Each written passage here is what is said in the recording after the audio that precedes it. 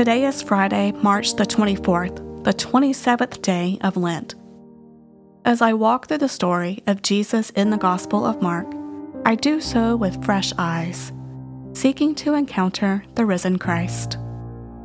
This week, I'm exploring the movement of God within me as I open my eyes to realigning my expectations about the kingdom of God and enter into a lifestyle of serving others. In this moment, I pause to quiet the commotion of my mind. I take gentle breaths, exhaling slowly as I recenter my focus on God's presence and listen to the stirrings of my heart. Dear Lord, oftentimes I find myself in a place of selfishness and self-centeredness. Help me to look beyond myself and out into your world.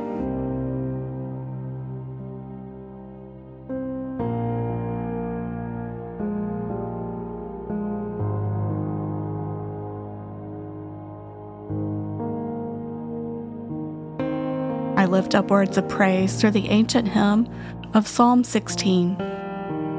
I bless the Lord who gives me counsel. In the night also my heart instructs me. I keep the Lord always before me, because he is at my right hand. I shall not be moved. Therefore my heart is glad, my soul rejoices. My body also rests secure.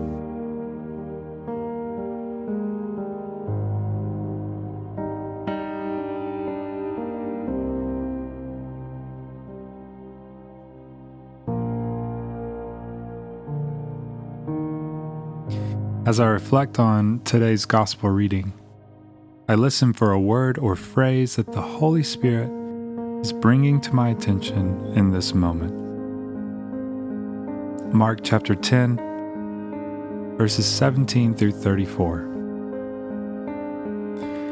As he was setting out on a journey, a man ran up and knelt before him and asked him, "Good teacher, what must I do to inherit eternal life?" Jesus said to him, "Why do you call me good? No one is good but God alone. You know the commandments. You shall not murder. You shall not commit adultery. You shall not steal. You shall not bear false witness. You shall not defraud. Honor your father and mother."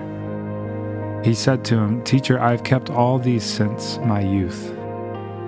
Jesus, looking at him, loved him and said, "You lack one thing. Go, sell what you own and give the money to the poor, and you will have treasure in heaven. Then come, follow me." When he heard this, he was shocked and went away grieving, for he had many possessions. Then Jesus looked around and said to his disciples, "How hard it will be for those who have wealth to enter the kingdom of God." And the disciples were perplexed at these words. But Jesus said to them again, "Children, how hard it is to enter the kingdom of God. It is easier for a camel to go through the eye of a needle than for someone who is rich to enter the kingdom of God." They were greatly astounded and said to one another, "Then who can be saved?" Jesus looked at them and said, "For mortals it is impossible, but not for God. For God all things are possible." Peter began to say to him, "Look, we have left everything and followed you." Jesus said, "Truly I tell you, there is no one who has left house or brothers or sisters or mother or father or children or fields for my sake and for the sake of the good news, who will not receive 100-fold now in this age, houses, brothers and sisters, mothers and children and fields, with persecutions, and in the age to come, eternal life. But many who are first will be last, and the last will be first." They were on the road going up to Jerusalem, and Jesus was walking ahead of them. They were amazed, and those who followed were afraid.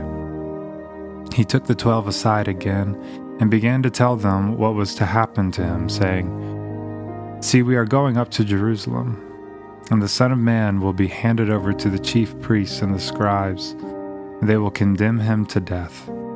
Then they will hand him over to the Gentiles. They will mock him and spit upon him and flog him and kill him. And after 3 days, he will rise again.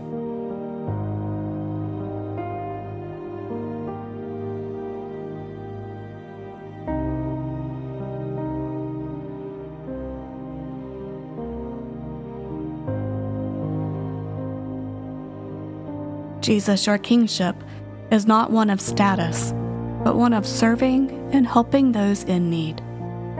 Show me how to put others first and live a life of service for your glory.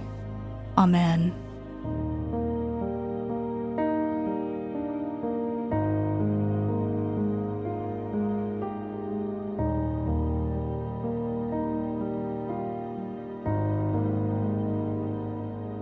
I pause now to spend time with God, reflecting and journaling the ways in which the Holy Spirit is stirring within me.